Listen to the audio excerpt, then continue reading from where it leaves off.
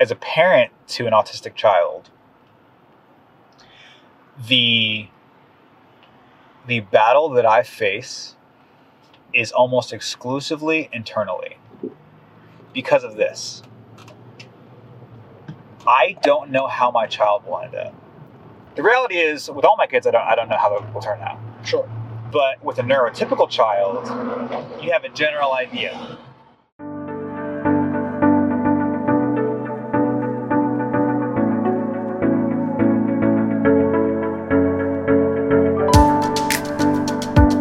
Welcome to Contentious Talks, the weekly podcast where we talk to influencers, celebrities, politicians, and everyday people to show that we all have unique perspectives, and that's a great thing. I'm your host, Ryan Malinowski, and today we've got Jimmy Cardoza with us. How you doing, Jimmy? Good, man. Awesome. Glad to see you. Tell me about yourself, Jimmy. What do you want to know? I mean... Everything. Everything. Well... Where are you from? Well... Where do you live? Yeah, What's your life look like? I'm originally from South Florida. Currently living in Houston, Texas, which right now is the COVID-19 hotspot for the country. Depending on who you talk to. Yeah. Yeah, man. Just doing life, whatever that means nowadays. I've got 3 kids. Wife. Just working, trying to stay alive. Cool. Yeah. What do you do for a living? I'm a project manager for a geophysical surveying company. But obviously, you and I go back. We've known each other for about, what? 10, 11 years, maybe 12. Yeah, 12 years. 07, right? As we first met. Like that. Yeah. Yeah, I've been living in Texas since 07. Moved here from Florida, and just kind of stuck around. I'm a musician originally. Study music. Been playing the guitar for about, what am I, 31? 25, 27 years now. Okay. Yeah. So, day job, do my music on the side, try to do as much studio stuff as I can. That's basically it, man. You live in Texas, but you're from Florida. Yeah. What was it like growing up in Florida? So, Florida's kind of an interesting conundrum because, like, you know, we all see the whole, like, Florida man thing, like all the Florida man memes everywhere. And it's partially true, but, like, the weird thing about South Florida is that it's mostly filled with, like, northerners, like people who like moved down from Canada, or people who are originally from, like, New Jersey, New York, Pennsylvania. And so, like, yeah, while I grew up in, like, you know, subtropical South Florida near Miami, it kind of feels like I was just almost like I was raised by basically a bunch of New Yorkers. Like, my family are from upstate New York. Well, technically upstate, like 30 minutes north of New York City. And I don't know, it's like, I don't know, Florida's weird. Like, I don't have any desire to go back. Like, all my family's in Texas now, and so, like, Florida is kind of just like this thing where, you know, old people go to die, or where young people go to try and, like, make it in Miami and then realize that, hey, Florida kind of sucks. It's hot as balls all year round, and it's never, I don't know. Gotcha. It's Florida, like, just a state. But you can say the same thing about Texas, you know. One of the weird things about living in Texas for as long as I have so far is that it's like, it's hard to leave. Like, I know I have friends who live in other states, and maybe it's like the whole, like, when you become a Texan type thing, it becomes a part of your identity. It's actually hard to envision life elsewhere. Like, I've had dreams and ambitions of, like, you know, moving to Colorado or California or whatever. And the hardest part is, like, thinking, like, oh, what would I do if I didn't live in Texas? You know, it's weird, but I feel like every person who lives here, who's lived here for a long time, kind of understands. Like, once you settle down in Texas, it's harder to leave than it is than it is to come, honestly. So kind of segueing onto the ideology thing, this kind of goes back to what we were talking about before we started recording, where it's like people are so bought into their ideology that it becomes who they are. And I get it, but dude, people grow. Like, I don't believe the same things now that I believed 10 years ago. Right. And I don't think you should. Like, it's funny, man. Especially about politics, I don't believe the same. Yeah, well, it's like, dude, you know what's funny? During the 2016 election, when it was Clinton versus Trump. Is that who was in the 2016 election? Yeah. I forgot. Yeah, I know. It's like, but Hillary said something along those lines during one of the debates where she was like, they brought up something irrelevant from 15 years ago, 20, 30 years ago. And she's like, look, like, we all change. We all have beliefs now that we didn't have then, and vice versa. Like, and we have to be okay with that. And that's one of the weird things about living in today's kind of socio-political climate, where it's like, if you believed anything that is remotely off kilter when you were 19, 20, when you were a vocal 18, 19, 20-year-old, that can come back and kill you. And that's not, I don't think that should be the case anymore. Like, you have to be willing to understand that maybe you believed something years ago that isn't true, admit it, and move forward. It's kind of like on the topic of race. Like, everyone is so afraid to admit that maybe they have a little bit of racist behavior. And that doesn't mean that you are a KKK member or that you're whatever. It doesn't mean that just because, you might say to yourself, like, okay, I'll give you an example. Like, growing up in Florida, it's pretty diverse, right? Right. But what am I trying to say? So, okay, growing up in that type of climate, you don't see race, right? And that's kind of the one of the buzz phrases right now, where it's like, oh, I don't see race. Well, you're obviously, well, maybe you should see race, because if you saw it, then you'd understand that the black struggle is like this or whatever. I understand that, but just because I had a potentially divisive racist thought when I was 15 or when I was 12, or maybe I was walking down the street and a black dude in a hoodie walked by and I got to the other side of the street because I was afraid. Like, just because I did that X many years ago doesn't mean that defines me. And what we're stuck in is this belief system that says that if you believe anything that is divisive at some point in your life, that defines you for the rest of your life. And that's bullshit. Right. It's like, you have to be willing to say, hey, I used to do this, and but that doesn't define me who I am now, and I feel really strongly about that because right now especially with race topics, so on the progressive side, if you're not 100% aligned with this belief system, then you're the enemy.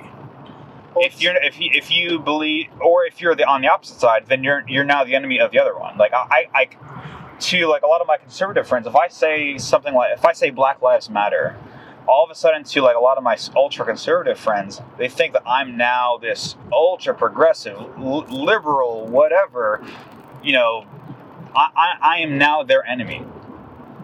Or if I say something, if I try to dig deeper into a story and try to find the facts of something, then all of a sudden I am the enemy to the other person. It's like, being in the middle is a weird place because you really don't have anyone who you can side with, which maybe it's good, because at the end of the day, it's all tribalism. Like, it's this liberal tribe versus this conservative tribe. And if you're in the middle where you're like, dude, everyone matters, like, we love everyone, and we hate the state, maybe it's just a weird place to be. Yeah, it's interesting. It's interesting because, like, and I see the behavior on both sides. And really, sure, I do as well. What needs to happen is, like, we need to pursue the ability to understand. And that goes back to my idea earlier of how, like, we've made an enemy of anyone else who believes differently than us, right? And when you make the enemy of someone else who believes differently than you, then, your innate instinct is to obliterate the enemy. That's why few people who are on the fringes or who are super bought into a far left or far right ideology, even want to have discussion, because all they're trying to do is defeat the other person. It's like, Right. But if you pursue wisdom, and if you pursue understanding, and if you pursue knowledge, then you're both better out. Because here's the thing, like, there's good sides to a far left ideology. There's good sides to a far right. There's good sides to being in the middle. It's like, if you want a better and more equal world, you have to admit that, like, they have a good thing going. They have a good thing going. How can we make both happen? You know? Well, so we may disagree a little bit here. I think I agree with you. It's very much an us versus them mentality, right? You get put on your team, or you choose your team rather, right? And then you're an evangelist for it. Yeah. Where I don't know if I agree is I don't think for everything, maybe for some things, but I don't think for everything you can say, all right, you've got a good thing going on over here. For sure. You've got a good thing going on over here. Let's do both of those things, because there's many times where both of those things are at odds with each other. Yeah. You know, and there's always tension to be had in any relationship, but if you can pursue understanding, then at the very least, that person isn't your enemy. Sure. You know, like I'm of the belief that the people in power in the political world are not actually at enemies with each other. I think that it's all a boys' club, a girls' club, with people who are likely on the same power team, but need to develop people underneath them who think that they're the enemies, so that they can stay in power. That's why you have lifelong politicians. Like you can't tell me that these people actually hate each other. Some of them do. I'm sure they do. But like people that have been in politics for 56 years, they likely don't hate the other person nearly as much as we might want to think they actually do. Sure. It's a club. It's a club. It's a power club. And one thing that I've said a lot over the past few months is that, like, dude, corrupt power always begets corrupt power. Whether that's in the government, whether that's in a corporation, whether that's in churches. You know, like, people in the church world like to talk about, like, big churches who have, like, family members who work there.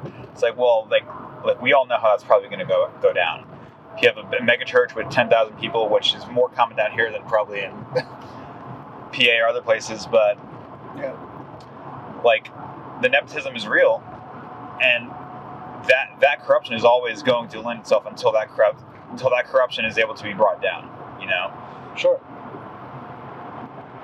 It's exactly what you're talking about. We've got to talk to people with the desire to understand them, who they are, and where they came from. Yeah. In order to be good stewards of, you know, the knowledge and the wisdom that we have. Yeah. So to value people, you have to value their experience, even if their experience is at odds with your ideology. Because, like, I'll give you an example. So, like, my wife is half black. She was raised by her white dad, who's extremely white, and her mom wasn't really a part of the picture. And right now, she's kind of embracing the black side of her, which is kind of a little uncomfortable for me, mostly because, like, it's not really uncomfortable is the wrong word. It's a new experience for me because, like, I've only known Ashley. I've never known Ashley who's, like, embracing full-on black culture, realizing that, hey, there's a part of her life that she actually missed, like, entirely in her life because her mom wasn't there. Like yeah, she has her black aunts and her black cousins who she didn't really see a whole ton of.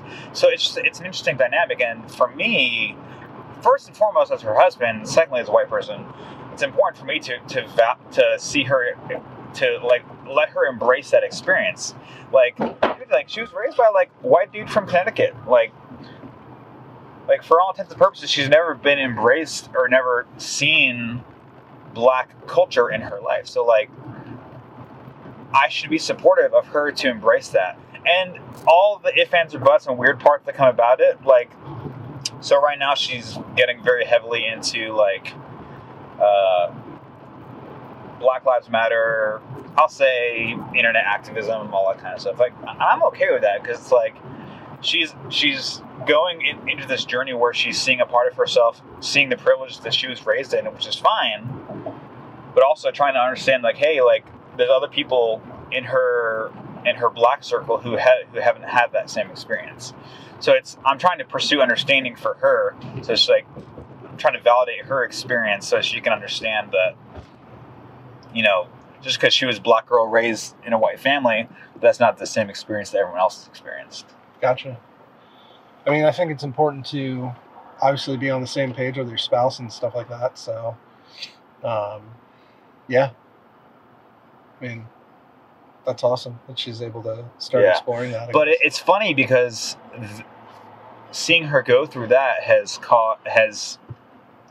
I'm realizing that, I have tendencies too, right? I have tendencies to like, oh, this thing makes me a little uncomfortable. Well, why does it make me feel uncomfortable? Is it like am I uncomfortable because I think that's wrong? Am I uncomfortable because that's unfamiliar?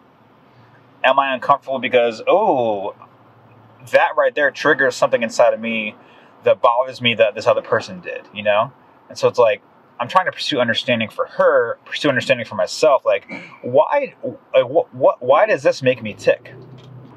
I 100% agree with you. We need to talk to people to understand. That's a whole point of this podcast. But what gives me a lot of hesitation getting behind like these things is, to me, I look at it and I say, that's a form of segregation. I feel like both can be right, but which is more memorable? Which is the more memorable mantra? Which is the better marketing ploy? Black Lives Matter.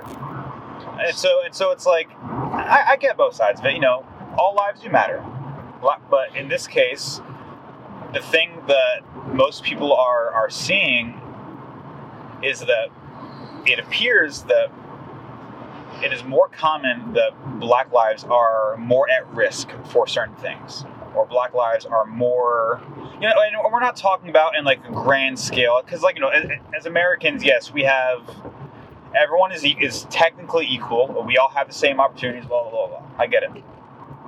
But the difficulty there is like, are we just going to discredit everyone else's black experience because it doesn't align with the stereotype of the all lives matter person? You know what I mean? Where it's like the person who says, like one of my coworkers, we had this conversation during the protests down here. And he was like, yeah, Black Lives Matter, but my life wasn't easy as well. It's like, look, no one's saying that your life was easier or whatever. Like, no one's saying that. Like, and maybe point this out that like your defense actually is saying something about yourself, which you should be willing to embrace and change. There's always two things going on. Yeah. It kind of corresponds with the left side and the right side of your brain, right? Everybody's more disposed to one side or the other. Yeah. There's the facts, and I love facts. I love facts and figures. I like looking at them, and that's how I educate myself. Yeah. And then there's the the experiential side of things. Now, intent does not determine someone's experience with the interaction. So what I mean by that, police officer could come up to somebody, could come up to me, right? Yeah. I don't generally think that most cops have malicious intent when they're trying to do what they're trying to do. But that being said, I also don't typically full in 100% all the way cooperate with cops usually. So this is the reason why I have a hard time trusting a lot of police officers. In the neighborhood, you turn in here, and behind that house, there's going to be a police officer who's hiding behind a bush or a sign, just waiting for you to just barely roll past that red stop sign because it's the end of the month and he has to give you a ticket. Right. So he can get some type of whatever. That drives me freaking nuts because I'm like, this is why people... It's not that they just don't trust you, they don't want to trust you. And it's not saying that, my friend's husband is a cop and he's a good guy. I don't care. If he does that, he's still being a shitty person. And he's still being a part of a shitty team with a shitty boss and whatever. It doesn't mean those people are evil. It means that there is a system in place, whether or not that cop is instigating it or their boss, or maybe it's maybe it's an entire thing that's 50, 60, 100, 200 years old or whatever. that thing is still in place where those people are power hungry. And when you give people a little bit of power, they're going to keep going and going and going to try and get more and more power. And I think that's it. For me, it's like... Well, the whole system is designed that way, to retain power. Yeah. So that I 100% agree. And I think most people would agree with that, you know, that's not a good part of the system. Because they're not meant to serve you. And unfortunately, like, as much as a capitalist as I am, and I love that system in terms of like creating overall equality and opportunity for everyone, when the political world gets into it and realize how much money can be made in taxes and tickets and all that kind of nonsense, that's where I'm just done with it. Like, no, man, like, if you need to dismantle the system entirely to get away from that, then let's do it, because that's not healthy, and that will continue the same evils that we're seeing all across America. I've had this thought in the back of my head for a while now that, okay, so you know how Amazon is obviously dominating the shopping experience, online shopping experience, and you know, brick and mortars are closing, big box stores are closing because, dude, I can just buy that thing on Amazon for $10 cheaper than me going to Best Buy. Right. I get it. What is the way to keep a store or brick and mortar or whatever open? It has to be experience. There's a reason why people still go to concerts instead of just buying music. Sure. Like, more people are more apt to download Spotify, Apple Music, Amazon Music, whatever, than they are to buy an album. And that makes sense. But the music industry is still behind. Well, here's how you make money as an artist. And even though with COVID you can't, you have to create an experience for people. The human being thrives off of experience, no matter what. Whether that experience is, you know, for us as a kids, it would have been the experience of me and my dad going to the music store or the record store or whatever and buying the album. You know, then that vinyl or that CD becomes the experience, and you listen to it, yada yada yada. Sure. Musicians and artists have the ability to make their thing, their brand, an experience. Stores have the ability to create an experience. Like, I mean, well, think about Disneyland. Yeah. You don't go to Disneyland to see Mickey and Minnie in outfits. No. If you've ever been there, you know it's probably the best vacation you will ever have. Funny about Disney is a few years ago, Ashley and I went to we did a California trip. So what we've noticed is when we take vacations just us together, we like to do a few different things. So like we flew into LA.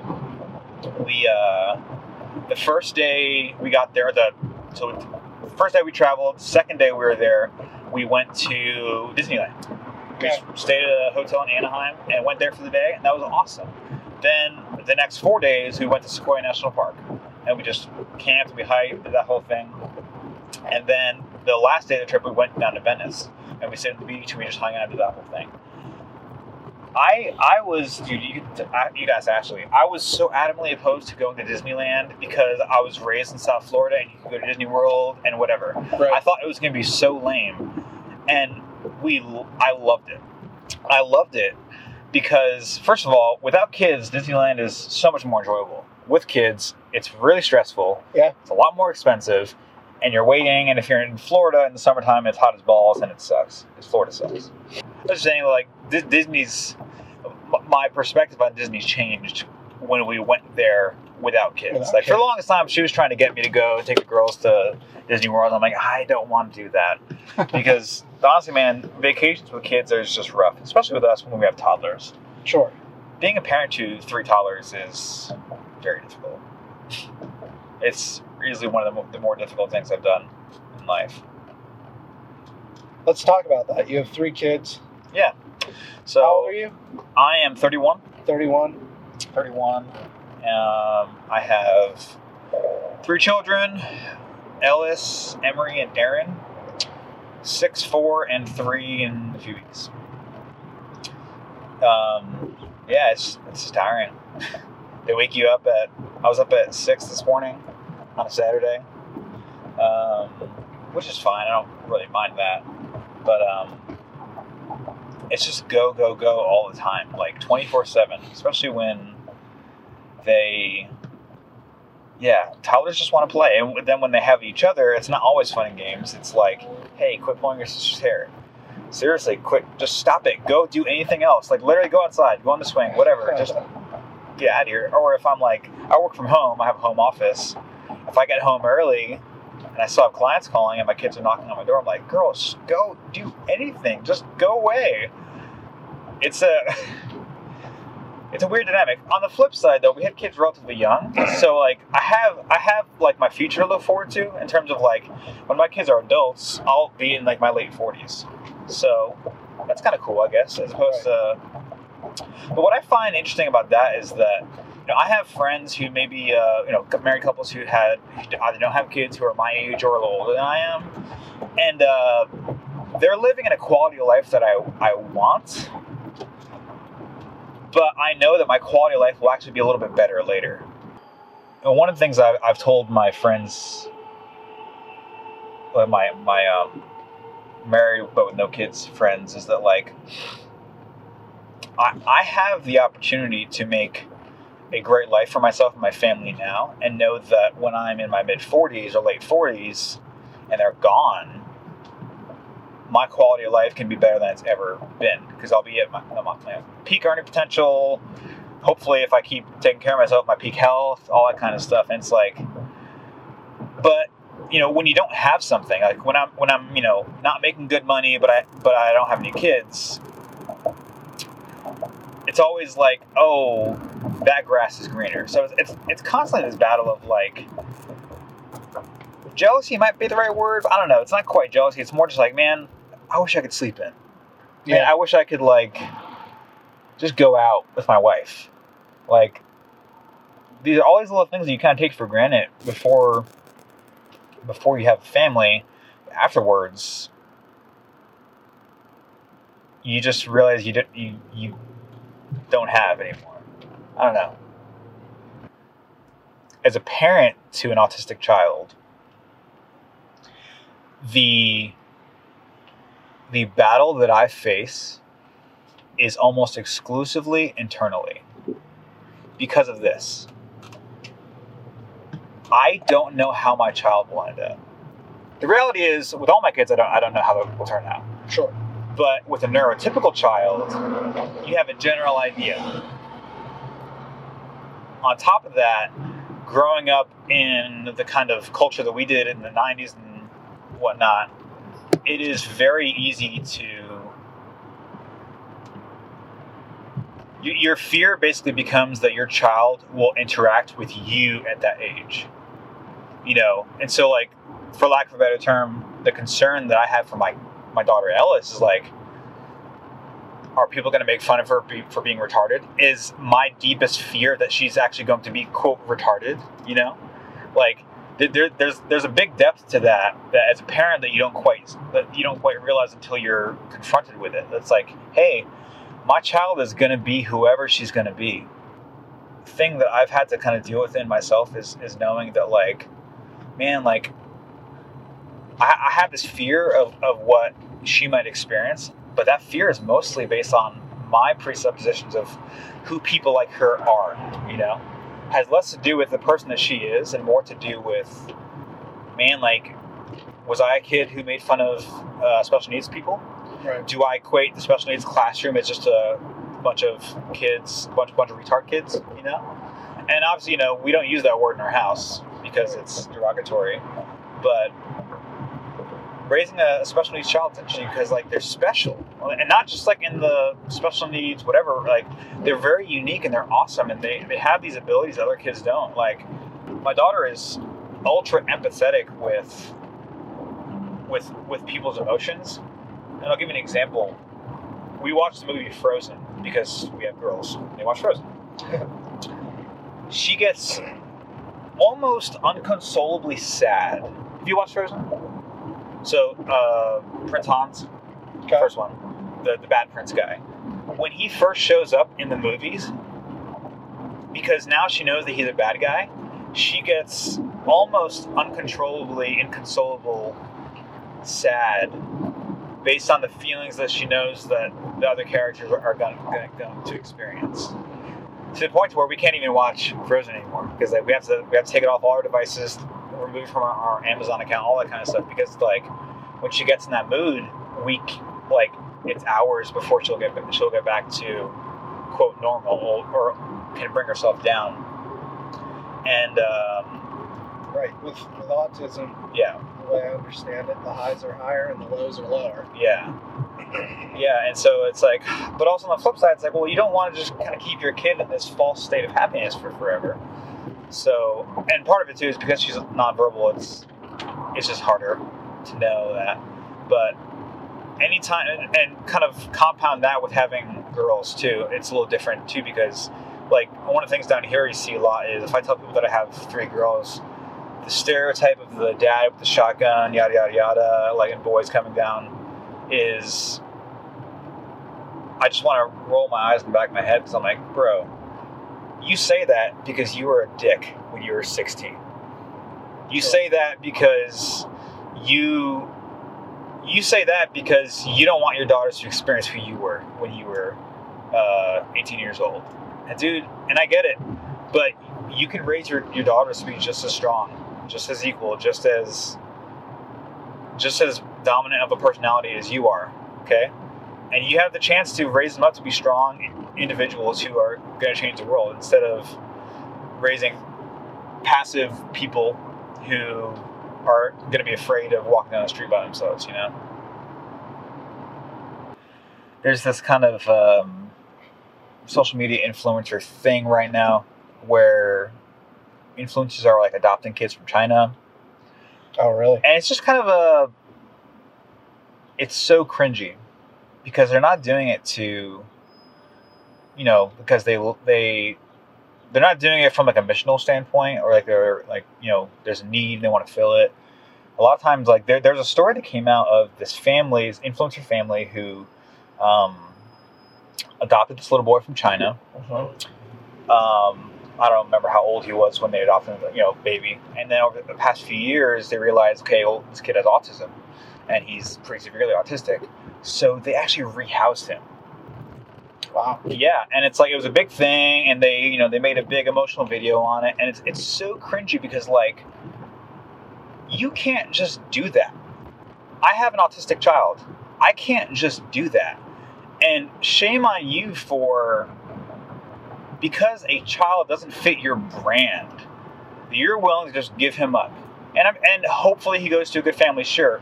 But you had a chance, an opportunity to better yourself and become the best person you can. But because it doesn't fit your freaking social media brand, you're willing to just send that kid off to somewhere else.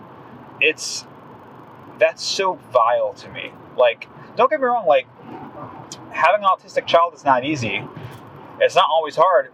In fact, it's very hard a lot of times, but oh man, that speaks to me on such a bad level. Like, and I know that's the worst of the worst, right? So or maybe the worst of the worst is someone who adopts and then they kill them, which was another story that happened last year. Oh, wow. Anyway, we don't need to go into that. Family's interesting. Like, I love my family. I'm tired, and I'm like, it's like the only hope that I have is that, okay, I won't be tired when I'm like 40 something, you know? And so it's like, that's kind of why it's like, dude, invest in yourself now. Like I always find it so weird when I find people who are like my age or similar who like don't take care of their bodies. I'm like, bro, like, what are you doing? Like, you won't be like that forever. Like, take care of yourself. Like, this is your temple. If you're a believer and you're like, hey, well, my temple is, you know, my body's a temple of the Holy Spirit, then bro, take care of it. Like, love yourself, be active, like find hobbies that are active and increase your heart health, increase your brain health, increase your overall quality of life, because if you have a family later, you want to give them that same thing too. Do you have something to say? Then consider being on the show. Go to contentioustalks.com/guest and apply today. That's contentioustalks.com/guest to apply. Now back to the show. Awesome. Well, thanks for the conversation so far, Jimmy. Next, what we're rolling into is everyone's favorite part of the podcast. It's called the Tough 12. All right. There is 3 categories, 4 questions in each category. For all of us who can do basic math, that means there's 12 questions, which is why it's called the Tough 12.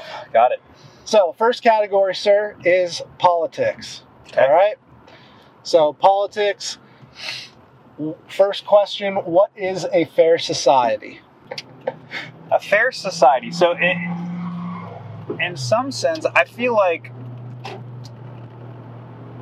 the statement, a fair society. A fair society is kind of this, like, this idealistic vision of a version of utopia, right?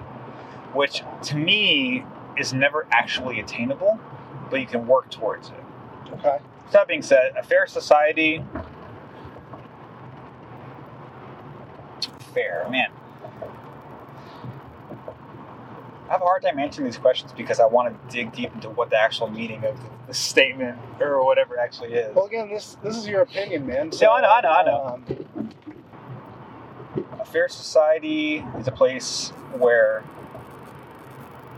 if you're given a chance to grow and you intentionally don't grow, that should be looked down upon.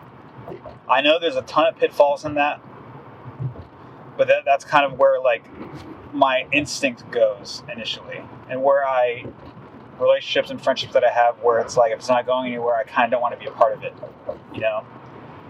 That's kind of where I go to. In terms of fairness, I guess currently a fair society would mean a place where black people don't feel like the police are not on their side, where black people don't feel like they're being hunted. Which you could argue if that's the case or not based on whatever facts. I get it, but if people feel that way, then there's something to be said about it.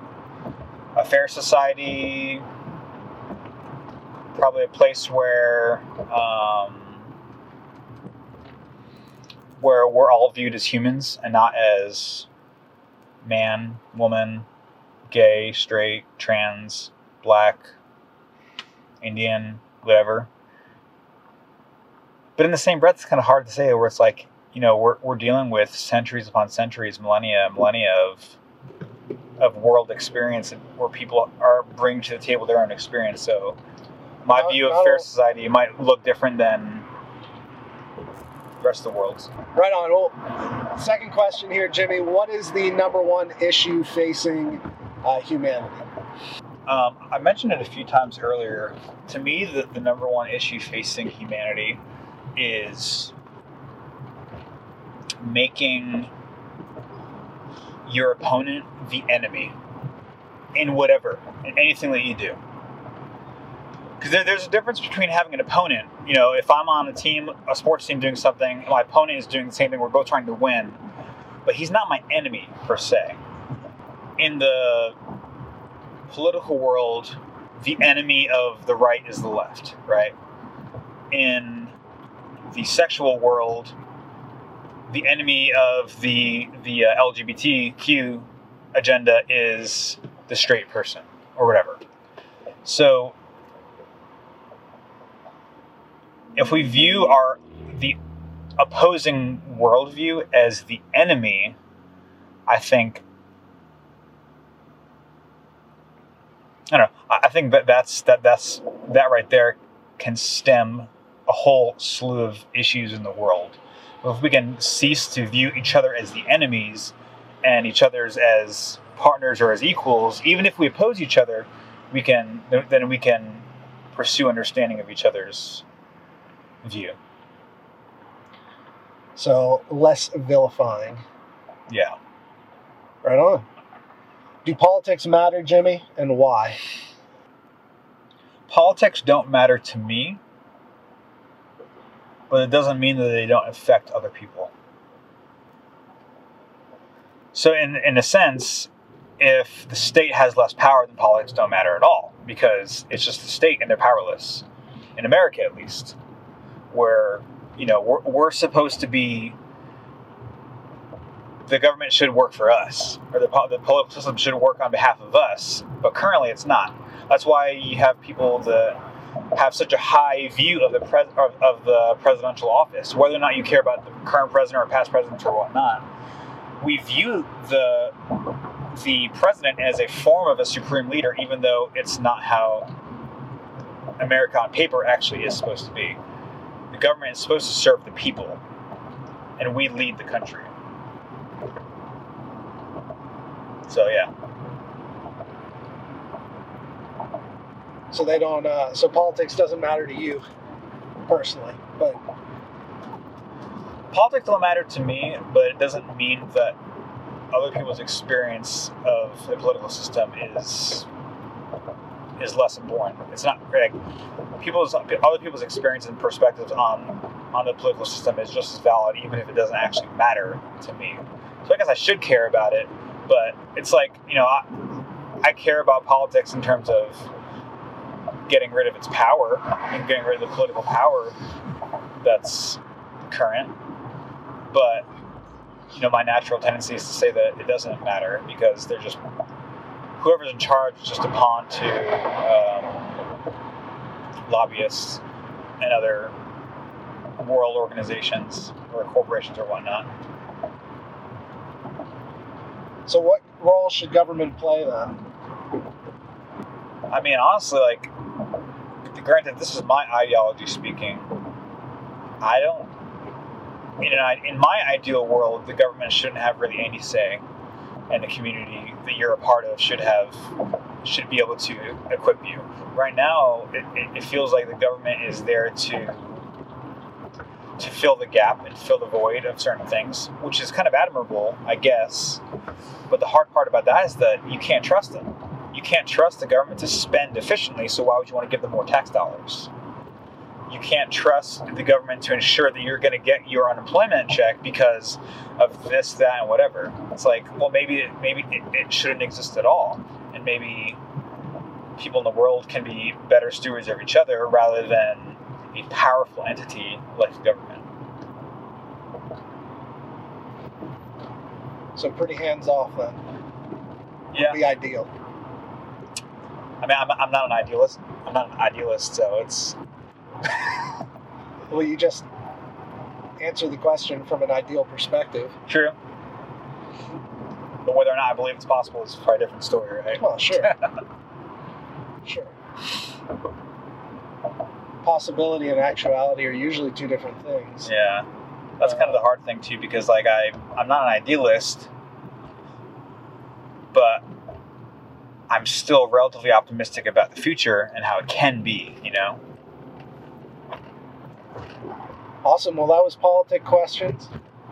Handle them without breaking a sweat. Okay. Next up is philosophy. So, first question in philosophy, what is truth? My initial instinct wants to say that truth is fact. But I'm not so certain about that. I mean, because there's something to be said about, it's kind of like what we talked about earlier, where it's like, if someone says that their experience is this, but you have data to suggest otherwise, does that make their experience less valid? Is their experience less true because it doesn't support the facts and data that you have in front of you?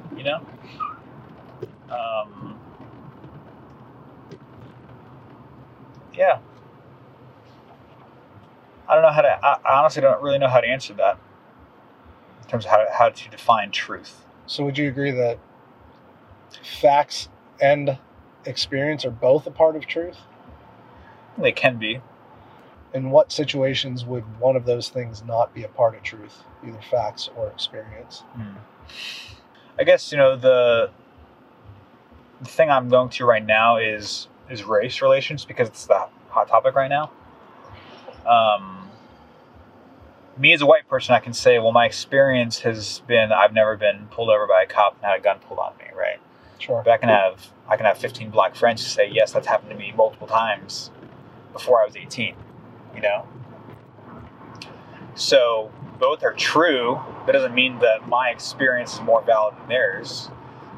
It also doesn't mean that my facts can be outweigh theirs or vice versa. It's I don't know. Or maybe the same with gender. You know, if a woman her entire life has felt unsafe walking down the street at night, and I've never felt that in my life, does that mean that her experience is less valid or less factual? You know, the fact of her experience says that, hey, she doesn't feel safe when she's walking down the street and guys look at her funny. You know, I could say, oh, well, the statistics show blah, blah, blah, blah, blah. That doesn't mean anything. That just means that I'm pulling off numbers when we're dealing with the emotions of a human being who doesn't feel safe, you know? So I think we've been talking about this the whole time, but to bring it back to the question of truth. Yeah. Even if you don't have a definition of it, yeah. It sounds like from our conversation you would agree that there needs to be at least some circle of thought and whatnot where it's common ground for everybody in the society, where we agree at least on a core level on a few things. Am I hearing you right through the conversation? Yeah, it's interesting because like the pitfall with saying yes to that is that it sounds like it can change over time, but it might not actually. Like most of us would agree that you shouldn't just go out and like rape someone. Yeah, most of us. Yeah, or you shouldn't just go out and like kill an animal, or you shouldn't just go out and steal something. Like there's like a level, like maybe it's self-respect and self-understanding, respect for other people, or maybe it's just the American in me that says, hey, don't destroy what is someone else's, or don't take what is someone else's because it's theirs, you know. Next question in philosophy: what do you believe about people's ability to change? I wish we all had the ability to want to change. That's, to me, that's a big deal, because you can want to change and want to change, but never actually do it. And so it's like, yeah, I believe everyone has the ability to change. But whether or not they will is going to be dependent on, you know, are you willing to do what it takes to want to change? You know, oh, I want to get in shape. I want to lose weight. I want to become a stronger person. Well, are you willing to put in the time and effort it takes to do it? Are you willing to build a discipline to do it? You know, that's a different question entirely. Also, you know, I'm viewing change through the positive lens, right?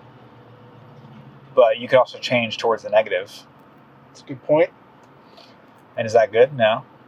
Maybe it's not. I mean, I don't know. I'm defining someone's ability to change through the lens of, are they willing to want to better themselves? So in that case, yeah, anyone can change. My hope is that it's for the good and for the betterment of themselves and the people around them. But if you have an innate ability to be super manic about a belief system or methodology at work or whatever, you can change and destroy the thing that you've built up or the thing that someone else has built up. So people can change, but it doesn't always mean that it's for the good, for the betterment of themselves and the people around them. How do you explain consciousness?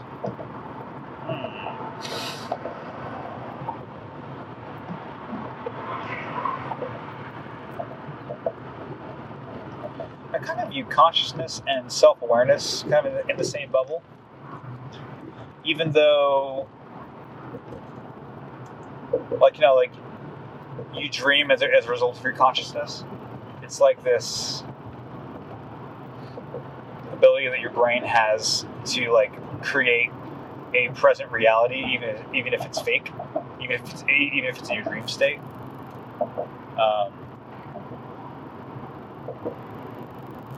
Yeah, I mean, I think I would initially define consciousness as as who you are apart from your experiences, or apart from what makes you react in a certain way. But even then, I mean, it's like, you know, I might want to identify with a certain type of consciousness or a certain type of being present in reality, but then something can tick me off, and then all of a sudden I'm like not who I want to be. But that still is who I am. All that's inside of me, but certain things bring it out, you know.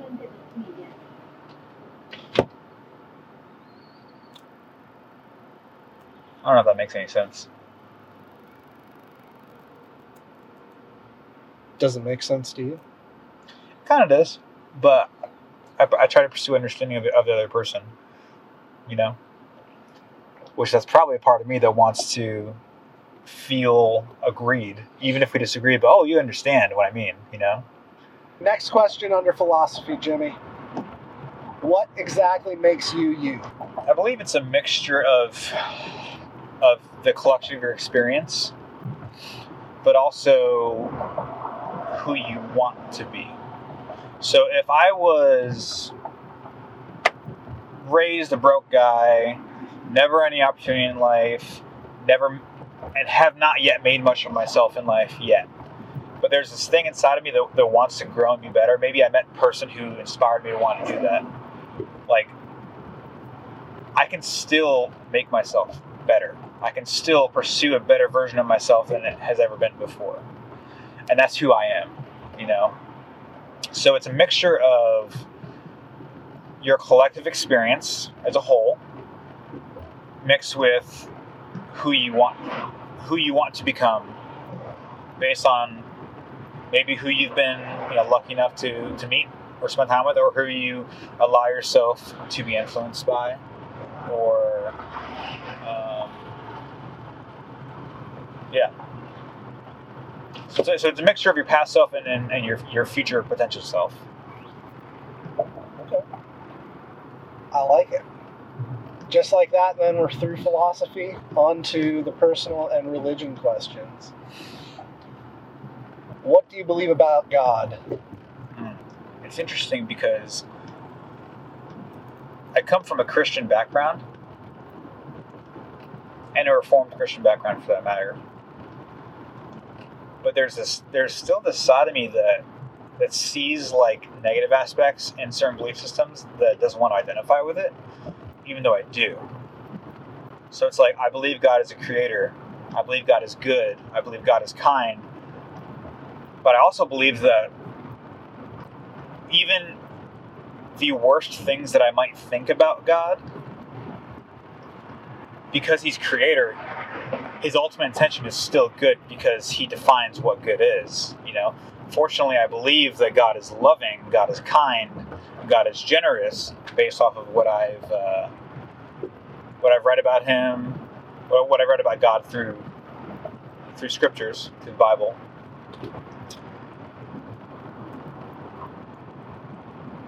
Yeah. God is a creator. God is the designer of all things good. The God has created pleasure, and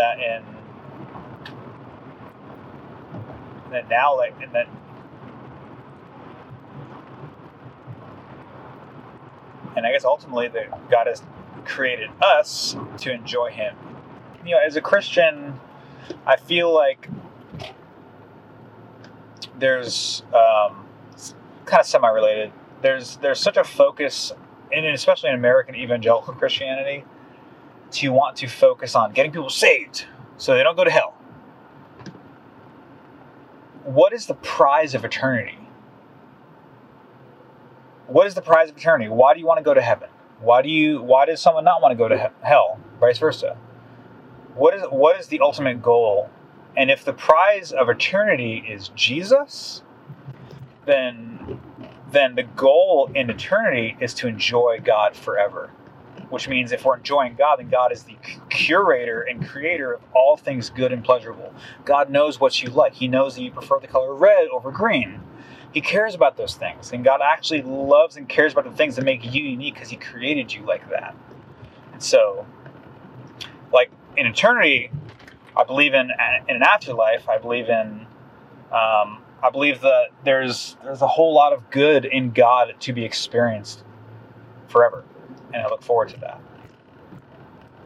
Awesome. What do you think happens after death? Good segue.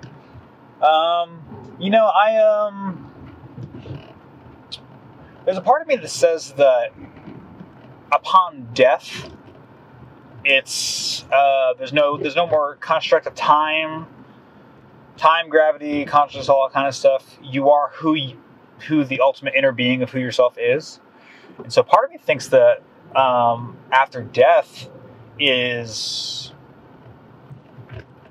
what I would define as eternity, which could be communion with God, which can mean a relationship with God and whatever thing God has constructed for us to enjoy.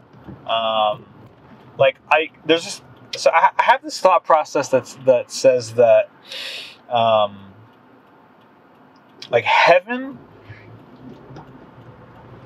could be a separate place, or it could be the creation that God has made initially. So I kind of go back and forth because, growing up, I was always taught that heaven is a place and heaven comes down to earth, if you read scripture.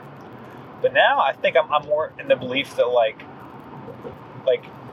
heaven is earth redeemed, or eternity is God's creation redeemed and made perfect again. So I don't really know what life is immediately like after death. I don't really care, honestly. I don't think that should be the goal of people in terms of trying to proselytize other people. It's why would you want to, in the evangelical world, why would you want to get people saved if there's no concept of God is good, God loves you, and God is caring, and and God has made a place for you because he likes what you like, and He loves what you love, and He created you, and you can find ultimate joy in Christ in eternity, and you can build that joy on earth. Because I had this concept once that was if Jesus isn't the prize of eternity, could you be disappointed when you get to heaven? Or if, in eternity, is there any possibility of you being disappointed because it's not what you imagined? Of course, that's a what if question, which wouldn't actually make any sense.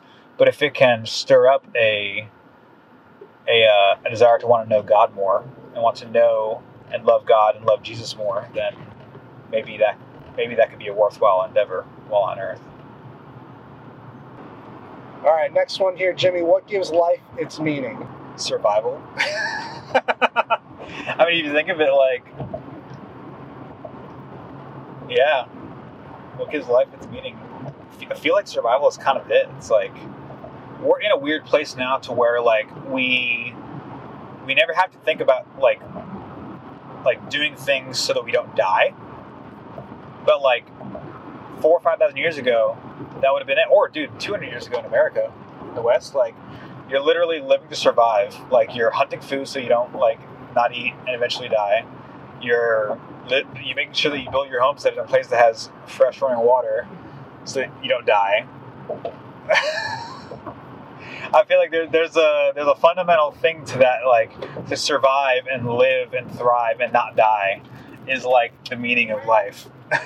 Now, in terms of the religious aspect of it, the meaning of life, I would say it's to learn how to enjoy God, because God is the ultimate author of pleasure in Him. That's definitely the Calvinist in me speaking. Last question of the Tough 12. You made it.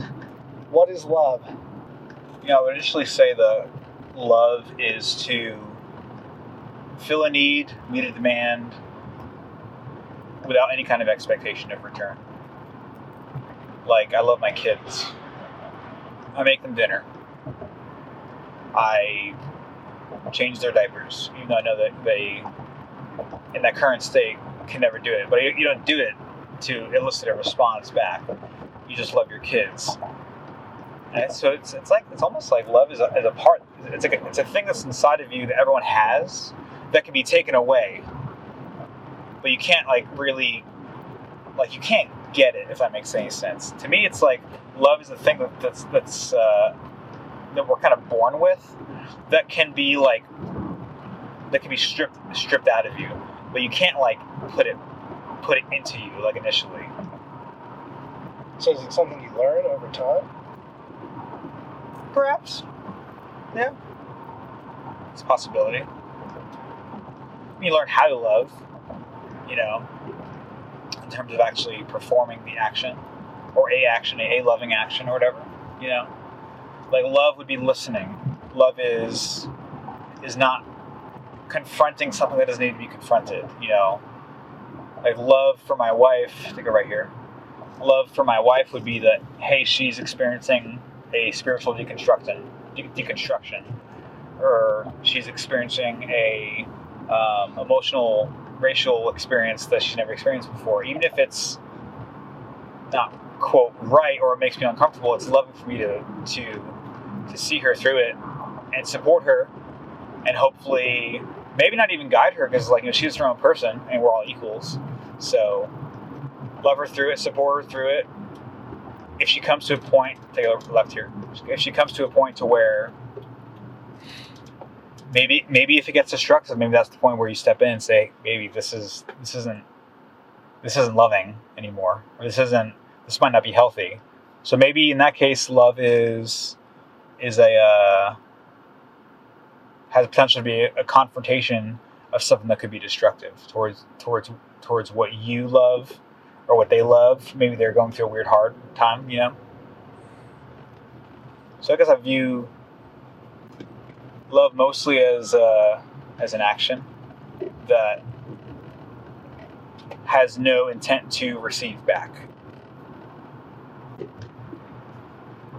Awesome. Well, that's it, man. You made it through the tough 12. It's the end of the podcast. Where can people find out more about you? You can find me on my Instagram, Jimmy Riggs. Jimmy Riggs. It's mostly a guitar, music equipment, gear, recording type of thing. Cool. And that's pretty much it. Awesome, man. Well, I appreciate you coming on the podcast and taking time out of your day and away from your family. Yeah. Being willing to have a conversation with me. Thank you. Yeah, man. Glad to do it. Awesome. Next week on Contentious Talks. I'm willing to assume you're not a moron.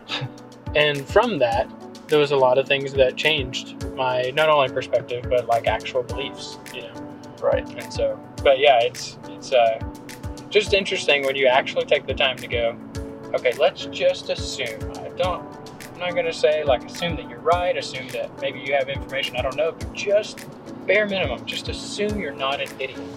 Let's have a regular conversation.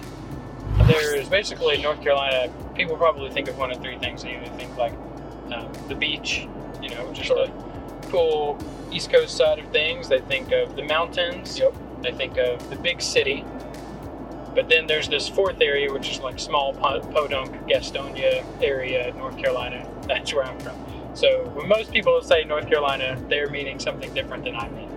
But yeah, it was just really cool to see, stuff that I wrote that otherwise no one would really read. But then, I'd be able to write it and publish it on a larger platform and, get, thousands of people giving feedback and things like that. And, just a really cool, wow, okay, people care. And it's just interesting to see the things that, you assume everybody's going to be on board with and get backlash from it. And I don't know, just learning a lot of things, forming some interesting relationships, having interesting, online conversations. People, I don't know, I feel like I say things, I'm like, oh, here's this opinion that I have. And then someone sends you a private message and starts asking about, well, what do you think about this? And I'm like, whoa.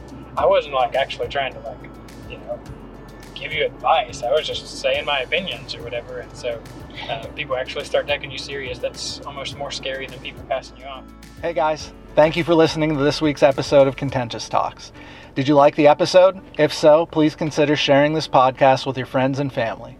To get notified about new episodes, be sure to subscribe on iTunes, Spotify, YouTube, or wherever you listen to podcasts. If you want to connect more, like Contentious Talks on Facebook. To support Contentious Talks and for more content, consider joining the Contentious Collective for as little as $1 a month. To do so, visit contentioustalks.com today. Contentious Talks is produced, hosted, filmed, and edited by Ryan Malinowski. Contentious Talks, copyright 2020, all rights reserved.